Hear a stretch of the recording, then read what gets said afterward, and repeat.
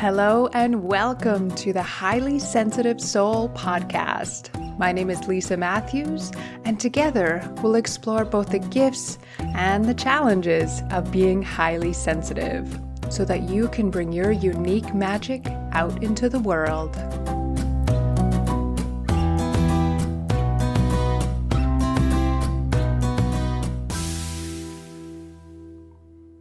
Hi everybody, how you doing? Welcome to episode 16, and today is all about self-care skills for navigating summer as a highly sensitive person. Now, I've just come in from the garden. I was out there a little bit late this morning, so the sun was already a little higher than it is when I'm usually out there watering and just pottering about, checking on things. And it's warm. It is already very warm outside. It's about mid-morning. And if you are in BC, or perhaps lots of areas in the Northern Hemisphere right now, we're just about to head into a fairly high heat wave. And this got me thinking, this really reminded me of how many highly sensitive people struggle with summer. Now, it can be challenging on a lot of different levels, which I'm going to get into in a little bit, just to name what they are. Sometimes it's helpful to hear that maybe you're not the only one that actually doesn't love going to the beach with all the people and the brightness and the 10-minute walk across hot sand to the bathroom. Even things like the white noise of a fan running continuously or an air conditioner running all day long can kind of wear us down as highly sensitives if you're one that is particularly sound sensitive, which I definitely am. Maybe you feel like, I should like going to the beach. I should like going camping. Everyone else seems to. But remember, you're out of your regular, lovely home, your place of sanctuary. If that's not your home, I truly hope you have a place where you can go and just feel restored. Because sometimes 3 o'clock in the afternoon at a beach, say, crowded in with a bunch of other people, and maybe you're just feeling overheated, dehydrated, and just a little overstimulated, probably not the easiest place to restore for all of us. Though I also want to name that we are all unique. We are all very different. So some highly sensitive people will love summer, adore summer, can't wait for it to come. Now, I definitely used to be one of those people, and I still am to a degree. But I notice even over the years, things change. And I used to really love sitting out and just baking in the sun, just soaking it up. I spent my early 20s in Australia. I lived there for about 5 years. And I just loved heading down to the beach. They have a lot more beaches than where I live now in Canada, so they tend to not get very busy. And it was such a fun time in life. And I honestly feel like it didn't affect me as much as it does now. The heat, the sun, all of that. So all of that to say, maybe you love summer. Maybe you really cannot stand summer. Maybe you're somewhere in between.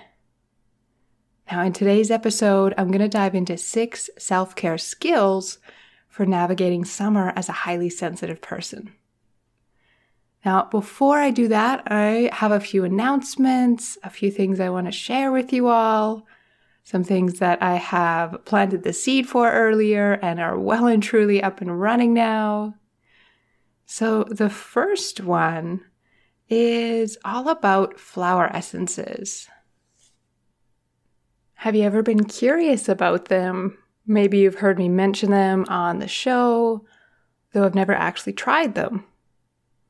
Or maybe you're someone who's been taking flower essences for years, though are looking for a spiritual community to explore the flower essences within. Or perhaps you simply have a love of nature and are wanting to bring more magic into your life. For those that resonate with any of these ideas, then I'd like to introduce Flower Essence Monthly Magic, where we'll be gathering the magic, healing, and vibrancy of flower essences together in community. Each month, I'll be mailing out the month's feature flower essence.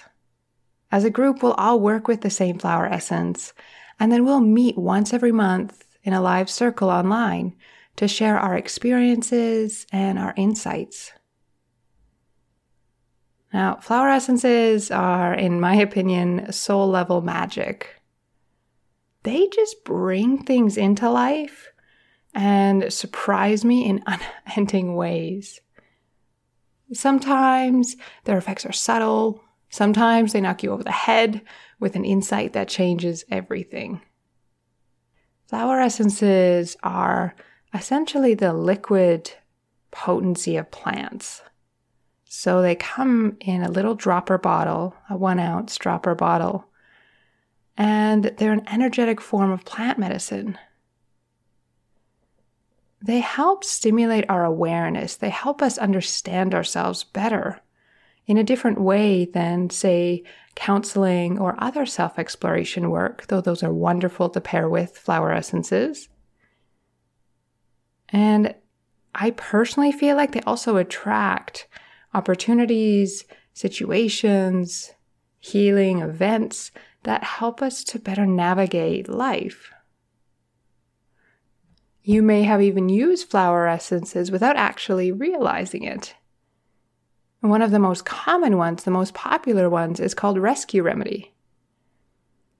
So when I'm referring to flower essences, it's actually the same thing as flower remedies, which some people know them as.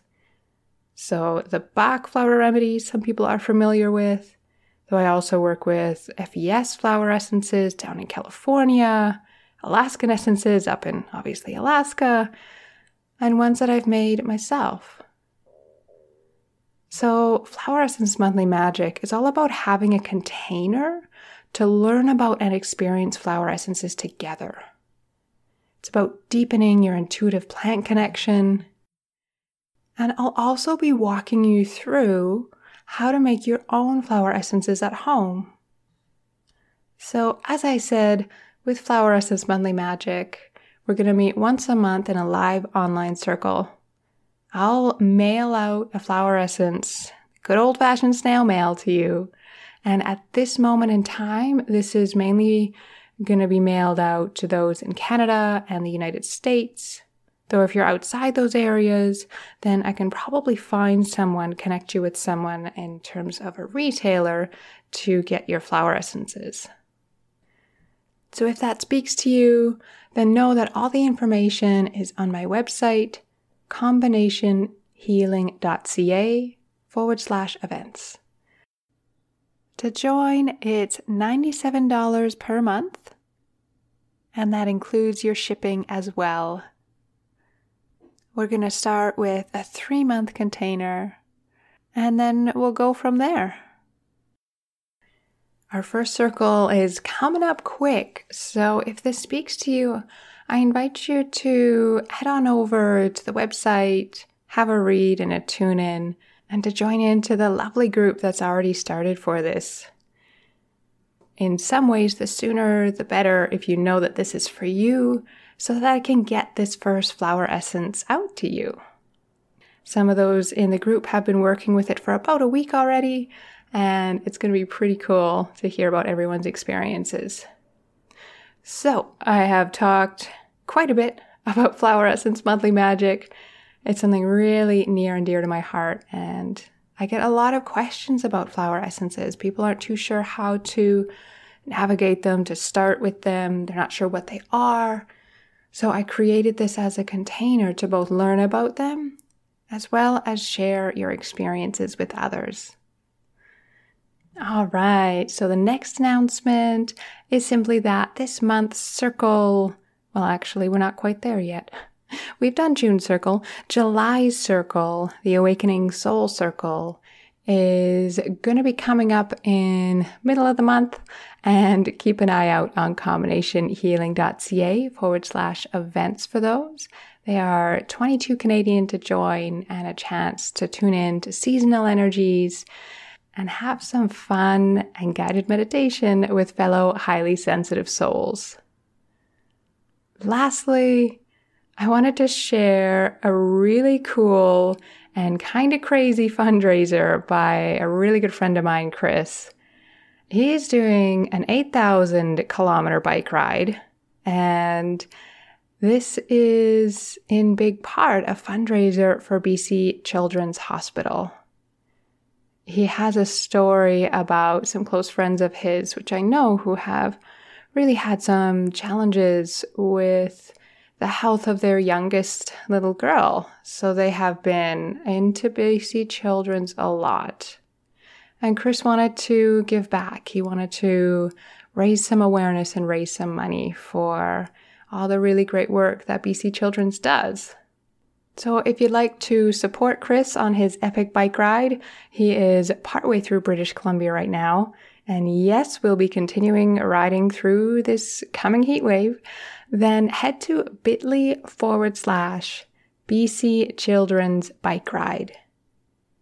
And I'll put all of the links that I've mentioned in the show notes. So again, that one is bit.ly, so bit.ly/BC Children's Bike Ride. So good luck to you, Chris, and travel safe. All right, let us head into the wonderful season known as summer. So I alluded to some of the challenges that highly sensitives go through earlier, though both from clients and even those that have just messaged me on Instagram or have gotten in touch with me, sharing how much it is a challenging season. So when I say self-care skills, I use those words really intentionally because some of this is really things that we need to learn and practice. So given that it's such a overwhelming time for many of us, this is a great time to bring some consciousness to the practice of self-care. So I'm going to dive in to the first self-care skill. Not going to be too surprising. And that is really to have sunglasses on you at all times. Now, this might sound a little bit funny, but I know highly sensitives that even on very cloudy days will be wearing their sunnies outside. This is a way of decreasing, obviously, the brightness, but it decreases the amount of stimulation on our nervous systems. So I know when I head out for, say, a bike ride and I leave my sunglasses at home, it's like a good 5 minutes of me just attempting to adapt to not having that little bit of support, that little bit of barrier from the strength of the sun. And I can tell my nervous system's more stressed. I feel a bit more anxious. So I now have a few different pairs that are in various places. Sunglasses can just kind of walk away sometimes, it feels like. So I've had to find homes for my sunglasses to make sure I know where they are and can grab them at all times. Anyone else have that problem? Running around wearing my sunglasses? Just me? Anyway, I find that the more my eyes can be relaxed, the more my nervous system can calm. This is something I actually consciously do after, say, being on the computer or coming inside after it being really bright outside, is to even just gently bring my palms just over my eyes so that they have complete darkness. not with pressure or anything like that. And I also think of relaxing and softening all the little muscles around my eyes and that support my eyes. And this can really help to just dial back the level of anxiety or stress that we're feeling when it's related to brightness. And it can be really surprising how much that can affect us. So I know it sounds simple, but self-care skill number 1 is having your sunglasses around, making sure they're handy, knowing where they live, and also, of course, making all of these suggestions, because that's all they are, your own. So if you love the sun, if you want to get out in it, and you don't have a strong aversion to brightness, then go for it. This is where our preferences come in. Shade, sun, you do you, and enjoy it. So self-care skill number 2 is to take your time. Things can move really fast in summer. It can feel like there are a lot of things happening. There's picnics, there's outings, there's hikes. If you live in a mountain town where there's long winters like I do, it can feel like this almost inner urgency to make the most of summer. And you may find yourself over planning. You may find yourself having a lot on your plate compared to, say, the darkness of winter. The energy can also get moving quite quickly in summer. On a more seasonal, spiritual level, the element of this time of year is, in my own belief system anyway, is fire. Fire is hot and dynamic and pretty energetic. It's many other qualities as well. But it can sometimes be easy to get wrapped up in almost like the hamster wheel of so many things to do, so little time. And I sent out a message to all those on the newsletter list last week about having difficulty sleeping at this time of year. The nights are so beautifully long. By that I mean I get to sit out and watch the moon rise, have a fire in the backyard, and just really soak in the magic of this time of year. And I find it hard to go to bed at, a reasonable hour that I would need to catch up on sleep. In an ideal world, I'm like a 9:30, 10 o'clock-ish. And then sometimes in summer, it's like I'm out in the garden, I'm enjoying the day, and all of a sudden I blink and it's like, oh wow, sun's down. So that means it's well and truly getting on in the evening, and I still have all the wrapping up the day kind of chores. So it's 11, sometimes 12, and I go, wait a minute, this is just too late for my nervous system continuously. I can do a few nights of that, but the other problem is I have my cat alarm. She's wonderful. Her name's Yogurt. And she likes to come in at the very, very first signs of light. So around the solstice, that cat alarm clock comes very early. And it's not unusual to see her coming in about 4:30, and she wants to hop under the covers and snuggle, which is lovely. However, you can see the challenge there. Going to bed too late, getting up a bit too early, doesn't bode well. So I've gotten back onto my more regular schedule that works for me. You got to work out the optimal times that work for you, given that there's different seasons in life too. So this is kind of what I mean by take your time. Things move fast. It becomes easier to stay out late. It's sometimes hard to sleep in enough, especially if we're say, living in an apartment that's really high up and gets really warm early. So take your time to look after yourself. This is why it's a self-care skill. I know that's really broad, but take your time in planning what you are doing in the day and in the weeks.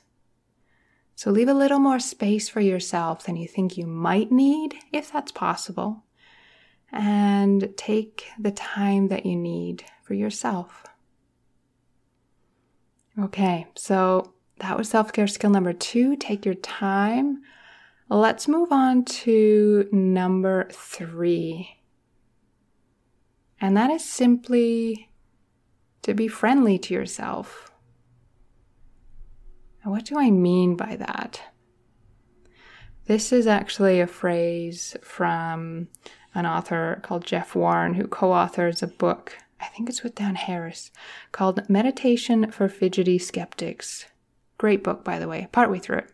Wouldn't say I'm a skeptic of meditation, though always looking to bring in new layers.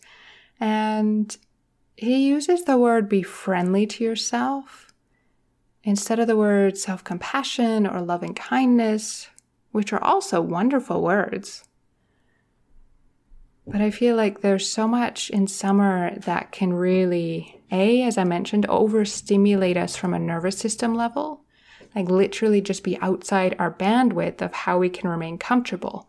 If it's too hot, if we've done too much in the days, if we haven't recharged enough. So being friendly to yourself, being kind to yourself.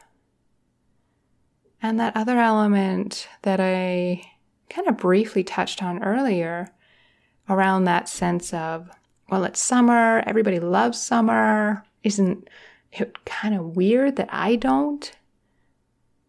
And it's okay if you don't love summer. It's okay if it's a challenging season for you. It's okay if you don't love going camping, if you don't love going to the beach.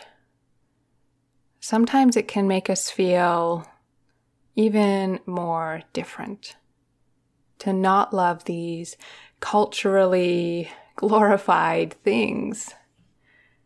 Everyone's Instagram is going to soon be filled with pictures of them out in the wilderness, enjoying the sunshine. And I know I'm speaking broadly and in a stereotypical way, but for real, we're going to see a lot of really beautiful places and people enjoying the sun. But remember, we're not seeing the mosquito bites. We're not seeing the, we're running out of water. We're not seeing the challenges. So if you feel like, if you feel like you're abnormal in any way because you don't love summer, I invite you to first be friendly with yourself and then to let that thought just float away, because you are a brilliant, wonderful, unique, and only you. There is literally only one of you. So how you are is something to be celebrated, especially your sensitivity. So if you're feeling like you don't really fit in at this time of year with what everyone else loves to do, that's totally fine. And if you're someone like me who has overdone the trips in summer, now I'll expand on that or explain that, where I live about an 8-hour drive from a family, and the summer I'm thinking of was the first summer I'd moved out to Rossland, out to the Kootenays. So that first summer I did a ton of trips. I went both exploring the local area because it's wonderful and beautiful and I just wanted to check it out. And I did a lot of trips back to Vancouver. I was visiting family, and within those trips I would also pack up all my flower essences as well as my treatment table, and I'd go do sessions out with my clients there.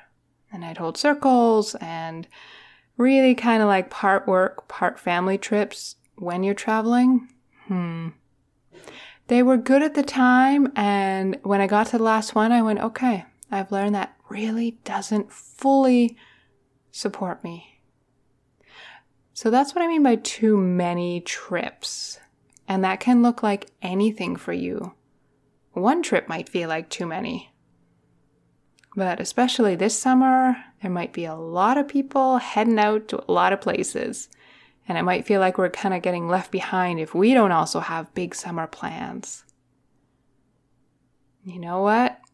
Staying home, and if it's an option, even taking a staycation can be pretty fun. So that's what I've opted for this year. I've got a few trips planned, and by a few I mean 2 at this stage. One is just 3 nights, short and sweet. And the other will probably be a little longer, still landing on the dates for that one. And you know what? I feel so much less stressed than I did when I was planning to A, catch up with everyone, and B, go do the trips that I'd been kind of waiting to do, I'd put on the back burner, and navigate all of this in the times of wanting to retreat on my moon time, on my cycle, my period. So I was like, how am I going to plan all of this? It was getting stressful until I realized, oh yeah, I don't have to plan it all. I don't have to do all of that. So that's why I've kind of pared my summer down to really focus on what really matters. And even if there's a million other great trips going on, sure, I may jump on 1 or 2. But by and large, on those times where I feel like I should be doing more, or, oh, it's so nice, I want to go to the beach, but I know it's going to be crazy busy, I'm just going to be really friendly to myself, give myself a lot of self-compassion, and just go, you know what? I'm okay right here. So that was self-care skill number 3. Just being friendly to yourself, especially if you don't really align with the cultural norms of exploring during summer, doing lots of travel, doing all the things, or even not really liking going to a busy beach. Just being true to yourself and your nervous system. So self-care skill number 4 is to actually have some part of your day that's still routine or predictable.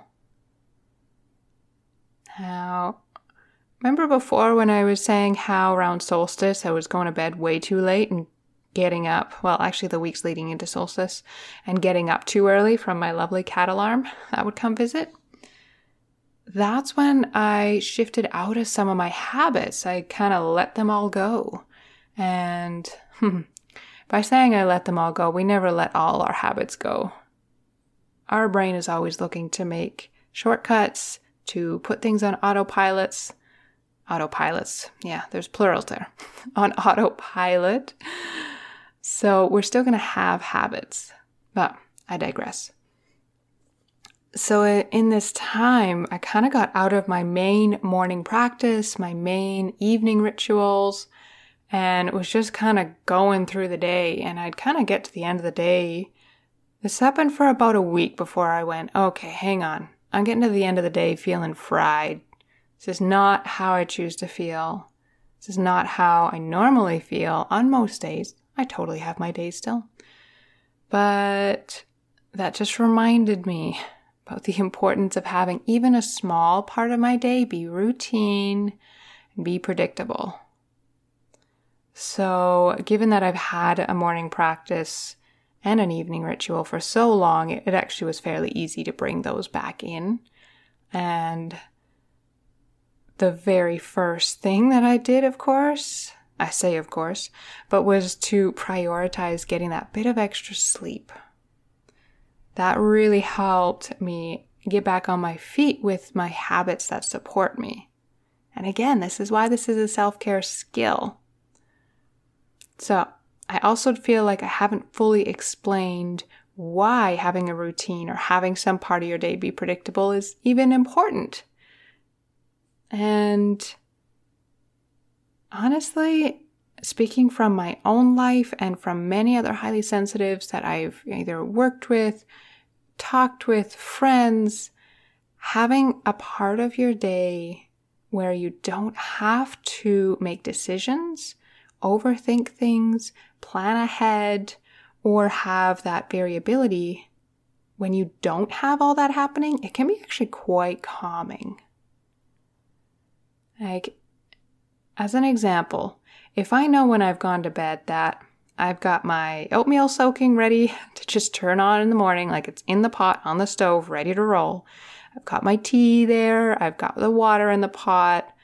I've got things set up for the morning so that I can just come downstairs and just turn on Elements. I don't even have to think, what do I want for breakfast? And sometimes in the morning, I may change my mind and go, actually, I really feel like this. And that's fine. I'll just have that instead. But by and large, I actually try and take as many decisions that I don't need to be making, especially early in the day. And I kind of make them the night before, or I just have them already set up for things that I know work for me. I know it works for me to have oatmeal and all my things set up and to tidy the kitchen in a certain way so that when I come downstairs, I feel ready to start the day. So having a bit of routine in your day, and ideally not like 24 hours of the day, flexibility, spontaneity, these are all good things.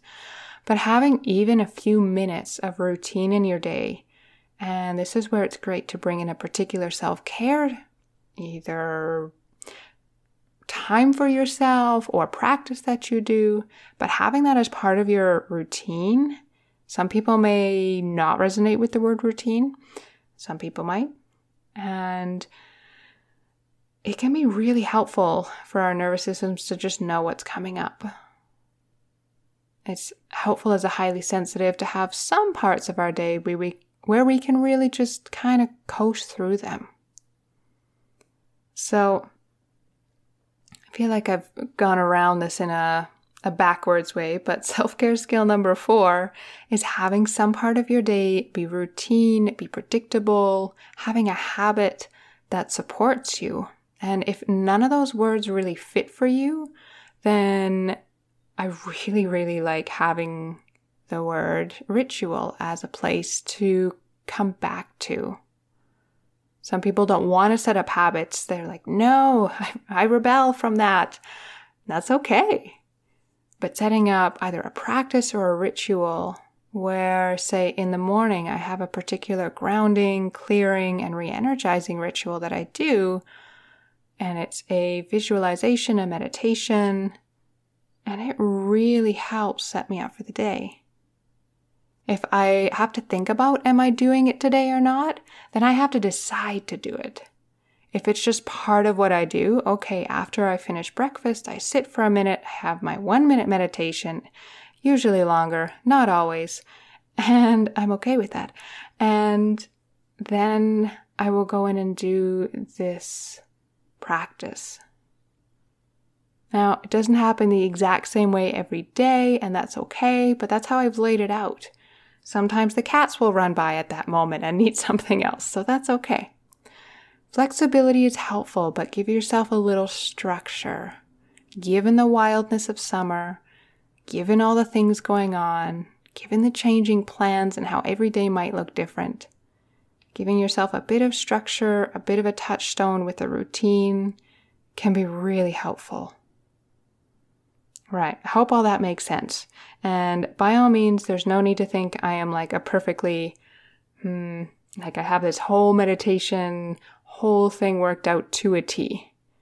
Every day is slightly different, but generally speaking, it has been pretty life-changing to have this morning routine, to have these morning rituals. Now, of course, given the fact that I now have a very large garden and that needs attention every morning, it's changed. So let your routines change as life changes. So let's go to self-care skill number 5. And this is a simple one and one not to be forgotten. make sure you eat solid food and drink enough water for you. Now, again, this sounds simple, but if we were here together in a circle, I'd be going, all right, how many of you have this thing called getting hangry? Getting angry when you're hungry, getting frustrated or cranky. It's even one of the points on Dr. Elaine Aron's HSP quiz, the self-test rather, having a strong reaction to being hungry. And I find in summer, it can become really easy to just kind of graze at things. Oh, I'll have a bit of this, especially with the garden. Ooh, I'll have a couple tomatoes. I'll have a couple peas. And then I come back in, I'm like, okay, I'll make dinner later. And then I blink and it's like 8:30.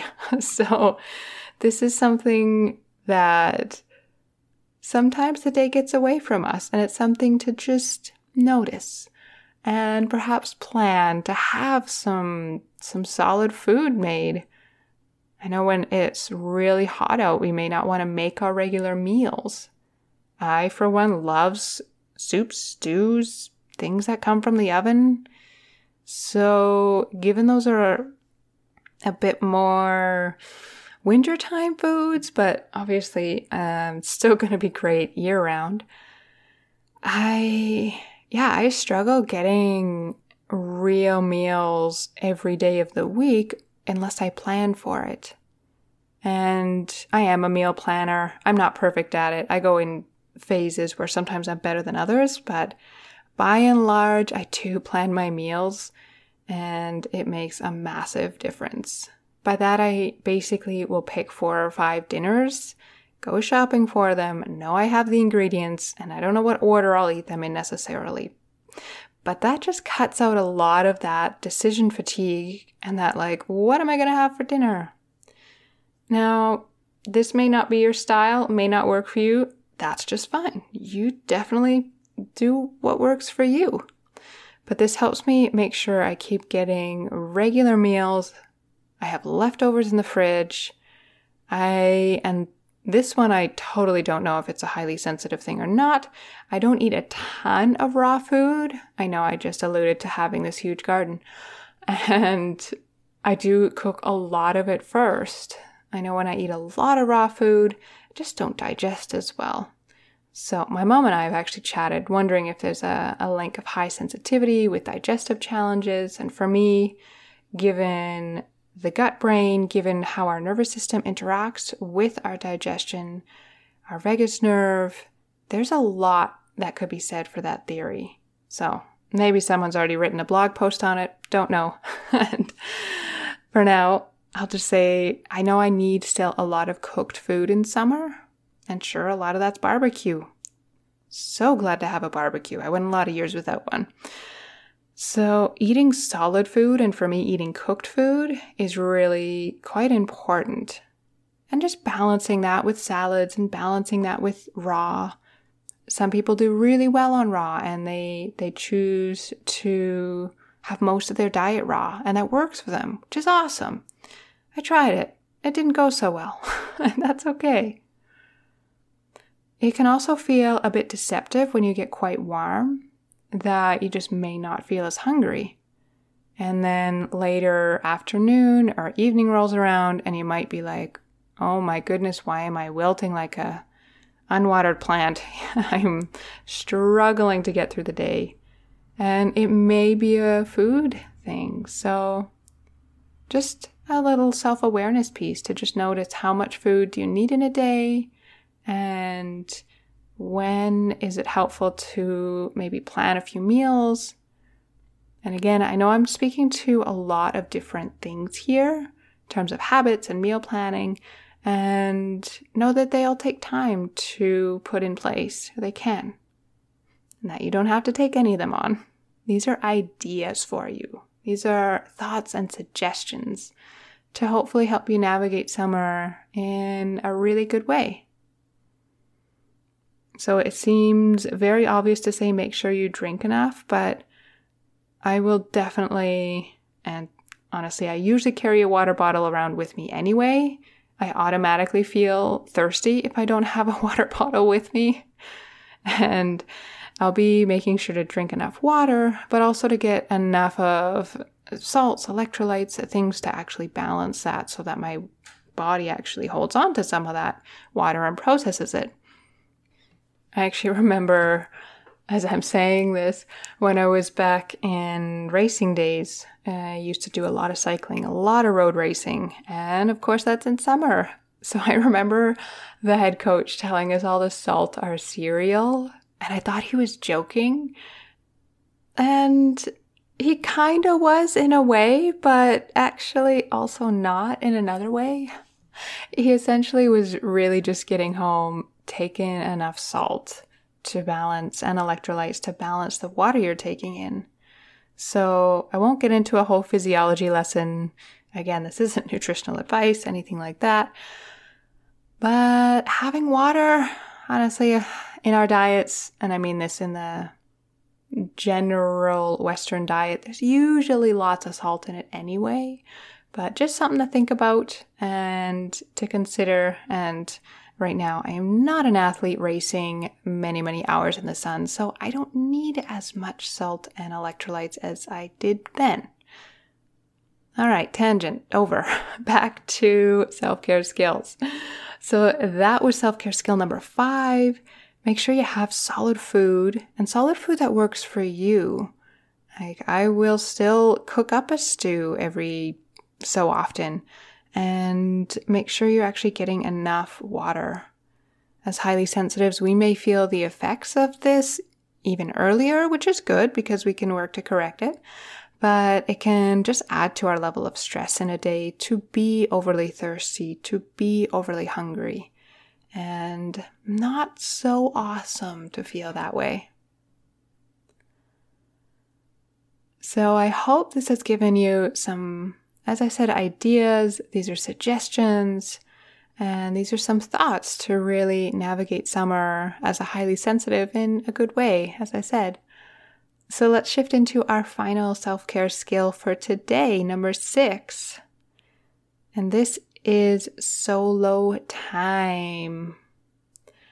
Now, a lot of highly sensitives, even those that are extroverted, knowing that not all highly sensitive people are introverted rather. It's about a 30-70 split, roughly. And that means about 30% of highly sensitives are extroverts. They gain their energy from being around people. And for me, I know I fall more on the introverted spectrum, particularly at certain times of the month, though I often call myself an ambivert because I do enjoy going out with groups of people. Sometimes certain people. So, all that being said, we still need our solo time, as solo as that gets, given that you may have young kids, given that you may have lots of people you live with. But we need that solo time to rest, to recharge, to reduce the stimulation on our nervous systems so that we can process whatever we've just experienced in a day. Solo time can give us those pauses to reset, to recharge, and really reconnect with ourselves. Now, I'm thinking of a Charlie Brown quote. It's a little comic from a long while ago. I think it's at probably the bottom of my Instagram feed because I'm pretty sure I shared it on there. I'm at Combination Healing. And it is Charlie Brown and Snoopy. I think they're in bed and Charlie Brown has his head over under the covers, something like that. He's saying, "It's too peoply out there." And that just so summed up a lot of feelings I've had. I love people. I think people are wonderful. And sometimes it feels too peoply for me. Yes, I am going with Charlie Brown's made-up word, and that's okay. So sometimes there's a lot of people around, and it's just a bit too much. So we are often tracking the people around us. And by that, I mean we are watching them, perhaps unconsciously, seeing if they're all okay. Does anyone need anything? Is everything harmonious? Again, this is often happening under our conscious awareness, but it's like instead of during solo time when we're mainly just tracking ourselves, paying attention to ourselves, when we're with a lot of people, it's like our awareness gets divided by however many people there are and all of the other things from the environment that we're in. Is it too loud, too bright? So knowing that breaks from people is quite a wonderful way to recharge. Again, no solid rules here. Take what works for you. And one of my favorite ways of having this solo time is to connect with nature, especially the flowers. This time of year, I just go out, and even if no one's around, I will sometimes just gasp and be like, wow, look at this flower. And I'm all by myself. That's okay. I'm not really by myself. I've got the trees, and honestly, there's probably a bear within a reasonable distance. We get a lot of bears here.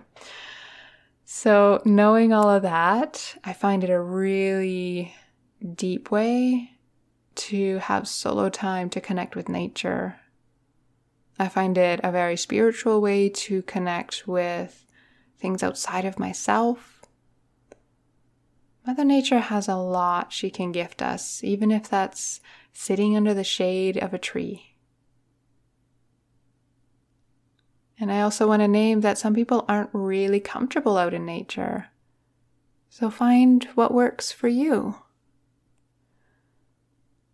Now, if anyone is trying to find me these days, I am either inside where it's cool, and I am so grateful that I have a room downstairs where I have a lot of my crystals. It's where I do my sessions, and of course where my flower essences are, and it's down half in the earth, so it's cool. So you'll find me probably down there or out in the garden, really enjoying the flowers, the veggies, and I'll be making my way out into the woods for lots of walks here as we get into the rest of summer. Now on the Earth calendar, we're actually just past midsummer. Solstice is really a midsummer celebration, though it's often thought of a calendar of old. So given that in our current calendar, maybe, I don't know what to call it, our everyday calendar that we generally use, it kind of looks like summer's just started. But in a lot of ways, we've been in the summer energy for a while now. And it is really getting to these peak summer energies. There's lots of heat coming, and praying for rain to come as well. So know that as a highly sensitive, you may navigate summer in a very different way than someone who isn't. For myself personally, I love getting out into the sun for short periods of time. When I get out there for too long, well, it doesn't go so well. So know that even if heading to the beach with everyone is something you really want to do, but you struggle to really be out there in the heat of the day, it can be a pretty great strategy. This is one learned from my mom, to go there super early. Not a lot of people at the beach at 7 a.m. Okay, sometimes there are. That is sometimes changing. But it's a lot less than 3 p.m. You get to enjoy the wonders of a morning in summer. So while some of the people in your life may love summer to a great degree, and they may want to get out there, they may want to bring you with them, then maybe that's one way to kind of meet them partway, is to just go earlier or perhaps even later in the evening. But I often find going earlier when my energy is usually at its highest, the sun isn't yet at its highest. It's not quite as hot. And when it starts getting into, say, mid-morning, lunchtime, when things really start kicking off at the beach, it kind of feels like, okay, it's been great. Bye. And I can head home. So as a brief review, I'll run through 1 to 6 and cherry pick what works for you and just leave the rest. So self-care skill number 1 was sunglasses and relaxing your eyes consciously. Number 2 was taking your time. Things move really fast this time of year. It can be really easy to overplan. So take your time with things. Bring in some slowness into your day if that's possible. And allow yourself the space you need. Number 3 was to be friendly to yourself. To be really compassionate, even if you don't love all things that speak of summer, camping, going to the beach, that sort of thing. That's okay. You don't have to like them. And if you do love them, then enjoy, have fun. Number 4 was to have some part of your day be routine, be predictable, having a habit that supports you with some structure in your day. Because summer days can change and be very different from one to the next, and that can be kind of draining to us. So create an island in your day where you know you can recharge, you know what's happening in that, say, even 5 minutes. If you need some support with that, this is something that I really help people with, is creating these rituals within their day that help fill them up again. Number 5 was making sure to actually eat solid food and drink enough. And number 6 was solo time. To have some space to yourself. Maybe that's connecting with nature, with the flowers. However you best recharge, just planning some of that into your day. So I hope that's been helpful. Those are 6 different suggestions you can use.